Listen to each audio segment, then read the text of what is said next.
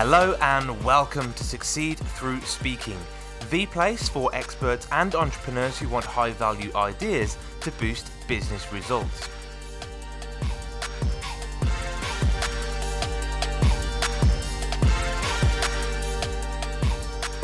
Hello, I'm Tom Bailey, and in today's Speaker Stories episode, I'll be getting to know Chris Barres-Brown, who's an author, a keynote speaker, and founder of both Upping Your Elvis and Talk It Out.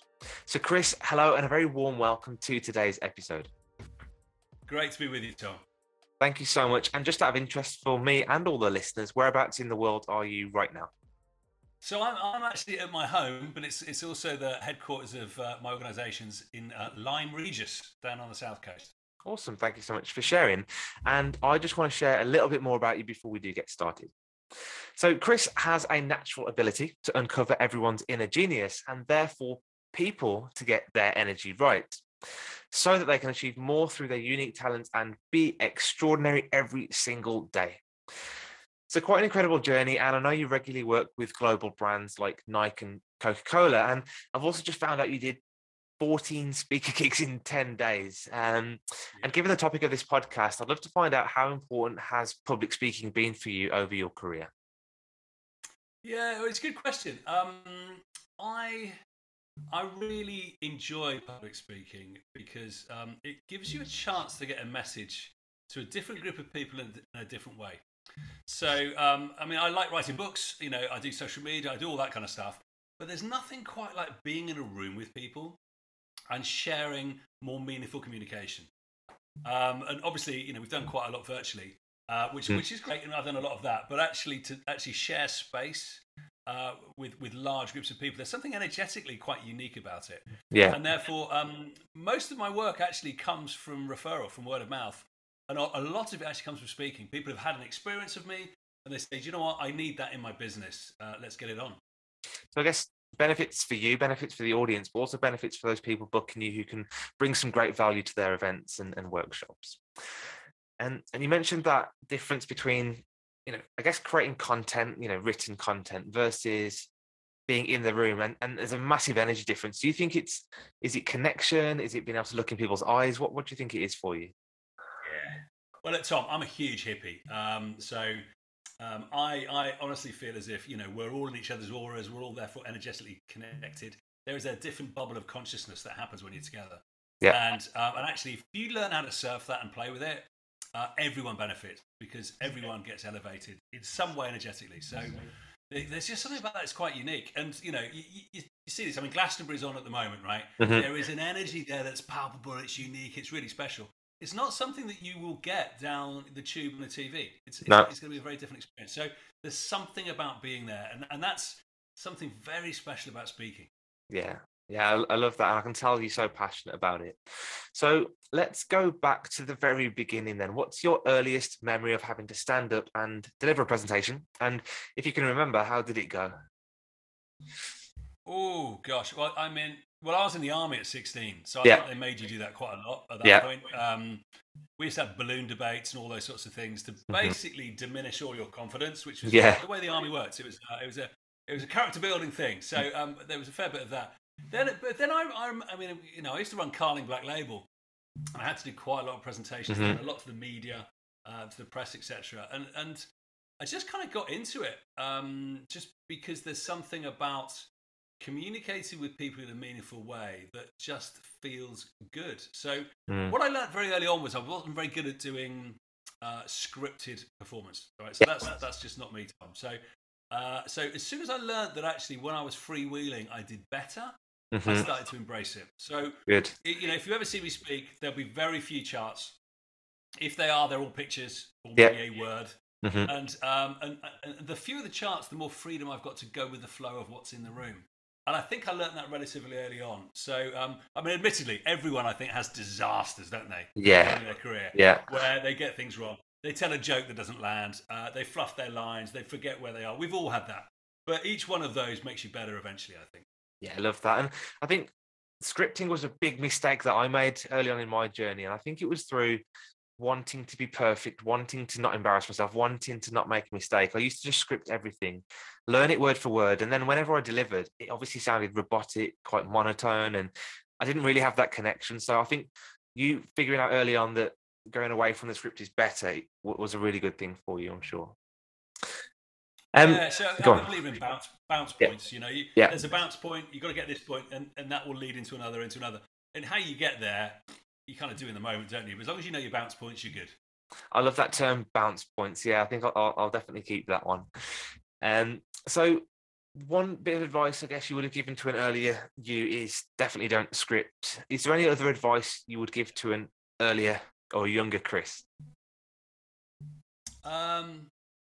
So for me, I think the secrets of good speaking, that for me, and we're all slightly different how we come at this, so this is quite personal, is number one, only talk about stuff you love and you've got a passion for. Yeah. Because there are so many speakers out there, and there's so many things that people to listen to. And you can tell the difference, can't you? You can tell the difference when they are genuine and they mean it and they want you to get it because it's going to help you, versus somebody who's just doing it. So do the stuff that counts for you. I think is really important. Secondly, practice. When I say practice, live audience practice. Yeah. Do stuff for free. Yes. Just get people in front of you and get the hours in, because there is no substitute for it. There's no substitute for it. And then obviously when you do that, film as many as you can, get feedback, and kind of learn as you iterate. Those are super important. And actually, what I think is a very important thing to be able to do is to be able to vary your medium and your length. Right. Yeah. So there are some speakers that have a 45-minute gig, and it's the same every single time, almost second by second. Yeah. They cannot vary it. It's brilliant. Don't get me wrong. It's perfectly executed. But the world's changed, and people don't want 45 minutes anymore. This week I've done everything from 15 minutes. Actually, I've got one on Wednesday that's an hour and a half. Yeah. They're very different gigs. And, I've done 10,000 people in a room, simulcast 120,000. And, this week I've had, on one of them, I had 30. Very different gigs. So flexibility, I think, is really important. Because actually you should address those in very different ways. So those are a few things that I would certainly go for. And then just free yourself from visuals and scripts so that actually you can just be there and you can be the show. Because I want to hear Tom. I want to hear about Tom. I don't want all this puffery around you. Do you know what I mean? Yeah, understand. And I think being able to flex and being able to go from a 15-minute to a 3-hour talk, I guess the bounce points is what will help you do that. Just knowing those key points you want to talk about, and then you can add in the stories, the flavour, expand on them depending on how long you've got. Excellent. And so loads and loads of... You never get the... Sorry. Yeah. I was just going to say, you never get the time that they set, right? So, yes, like 4 of my gigs in the last week, they've said you've got an hour or 45 minutes, and I've lost a third of it. Yeah. So you need to be able to flex as well, don't you? That's the point. Absolutely. So you've given loads and loads of advice there to people, I guess, just starting out on their journey, wanting to figure out how to get into this world. What about at the other end? What about those people that have been speaking for a little while? They're starting to build up their confidence and they're starting to think, how can I actually get paid to do this? What's that tipping point from doing free gigs to actually getting paid to speak? It's just confidence, Tom. Yeah. That's all it is. What you have to do is you have to say, and here is my fee. Yes. Simple as that. And most people have got this abject horror of doing that because they think that they'll be found out, that they're not good enough, they don't deserve it. People deserve it. You deserve it. You've got to get that money out there. And for me, it's really interesting. When I have worked for free in the past, and I've done quite a lot of it, I've done it quite a lot for the charitable sector. It's really interesting. People don't show up because they haven't invested in it. Yes. And it's very easy, for the audience not to turn up, or if they do turn up, they're not engaged and not committed. When people pay more for me, I get a very serious audience that wants some value. Yeah. I like that, to be honest. Yeah. I want people to show up and get value. So interestingly, charging often means I get a better gig. Got it. Yeah. And they're there doing the AV with you properly at the beginning, making sure you got what you need, because they know if they don't, they're not getting their money's worth. Yeah. So it changes the whole relationship. It also changes the relationship for me, because if I'm being paid, I'm going to be on point, right? Absolutely, yeah. And I'm going to make sure that they get their value. So it's a mind game. A lot of people don't charge because they just go, oh, I'm not good enough. I can't charge that. Somebody else charges that. They're really good. Rubbish. Get out there. Charge the money. See what happens. And I think one key point you mentioned there is them getting value. So as long as the audience are getting value and there's content that they can take away and they can learn something from, they can implement, and it's worth something, isn't it? So that's something else to really think about. Yeah, how do I add some value? And one of the things that I've done, and I'm quite strong on this. So I've spent 20 years speaking, and anyone can entertain. Right, it's simple. We can all tell some stories. We can all make them laugh. You know, we can hopefully make them go, "Oh, that's made me think different." Yeah. But how many people can change behaviour? Yeah. Now, for me, I want something to change as a result. I don't want somebody just to go, "Oh, that was funny," or that was entertaining, or that was engaging.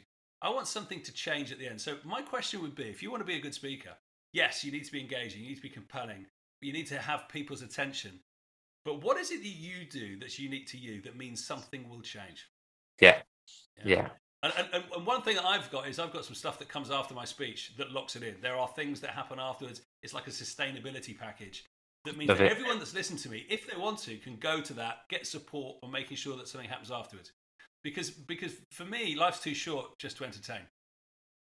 Yeah, and I guess that's also the power of public speaking, is if you were trying to work with people one-to-one over and over again, your impact is limited. Whereas if you can speak in front of 100, 120,000 people online, like you just mentioned, and you can change lives, think of that ripple effect that you're having out there in the world. So it's so powerful as a public speaker.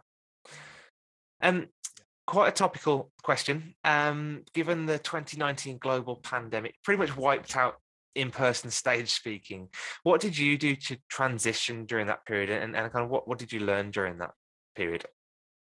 Yeah, so funnily enough, in March 2020, I had my biggest series of live events booked I've ever had, and they all started in March. Yeah, and literally overnight, they all got turned off. All gone. All gone. And actually, there's some pain involved in that. But you know what? I really, really got an advantage from having some time and space to think about who we were and where we were going. I launched a new business in that time because I had some time to think. We actually turned our clients onto digital quite quickly. So I would say we had 3 months before we got really good programs on digital. Yep. We had all of them on within 6 months. Yeah, great. And we were back to pace. And actually, the advantage of not traveling was incredible. Yes. So I had more time with my family, which was amazing. But I learned a lot because delivery online is different, and you need to do different things. One thing I invested a lot of time and effort in is tech. Yeah. So if you've got rubbish tech, you will have a rubbish session. Really, simply. If you learn how to use it and use like TV production switches, you've got pro mics, you've got pro cameras, all that kind of stuff. It makes such a difference. So I invested pretty heavily early on. Great lights, all that kind of stuff. I'm so pleased. It's paid for itself 100 times over. Yeah. But don't scrimp and save. Don't try and do something on a laptop. It just doesn't work. And by the way, where you're seeing me right now, this is not my studio. My studio is over here with all the pro stuff. Right. Incredible. It's very different. It looks great. With sound monitors, visual monitors, the whole lot, and it's a game changer. Yeah, love that. That's great. And I guess one question, to follow on from that, and what I've seen a lot of now is the hybrid event. So where you've either got a speaker on stage with audience remote, or you've got a speaker remote with the audience on the stage. Like, what do you think is going to happen going forward? Will we keep hybrid events, or will it just go back to completely in person?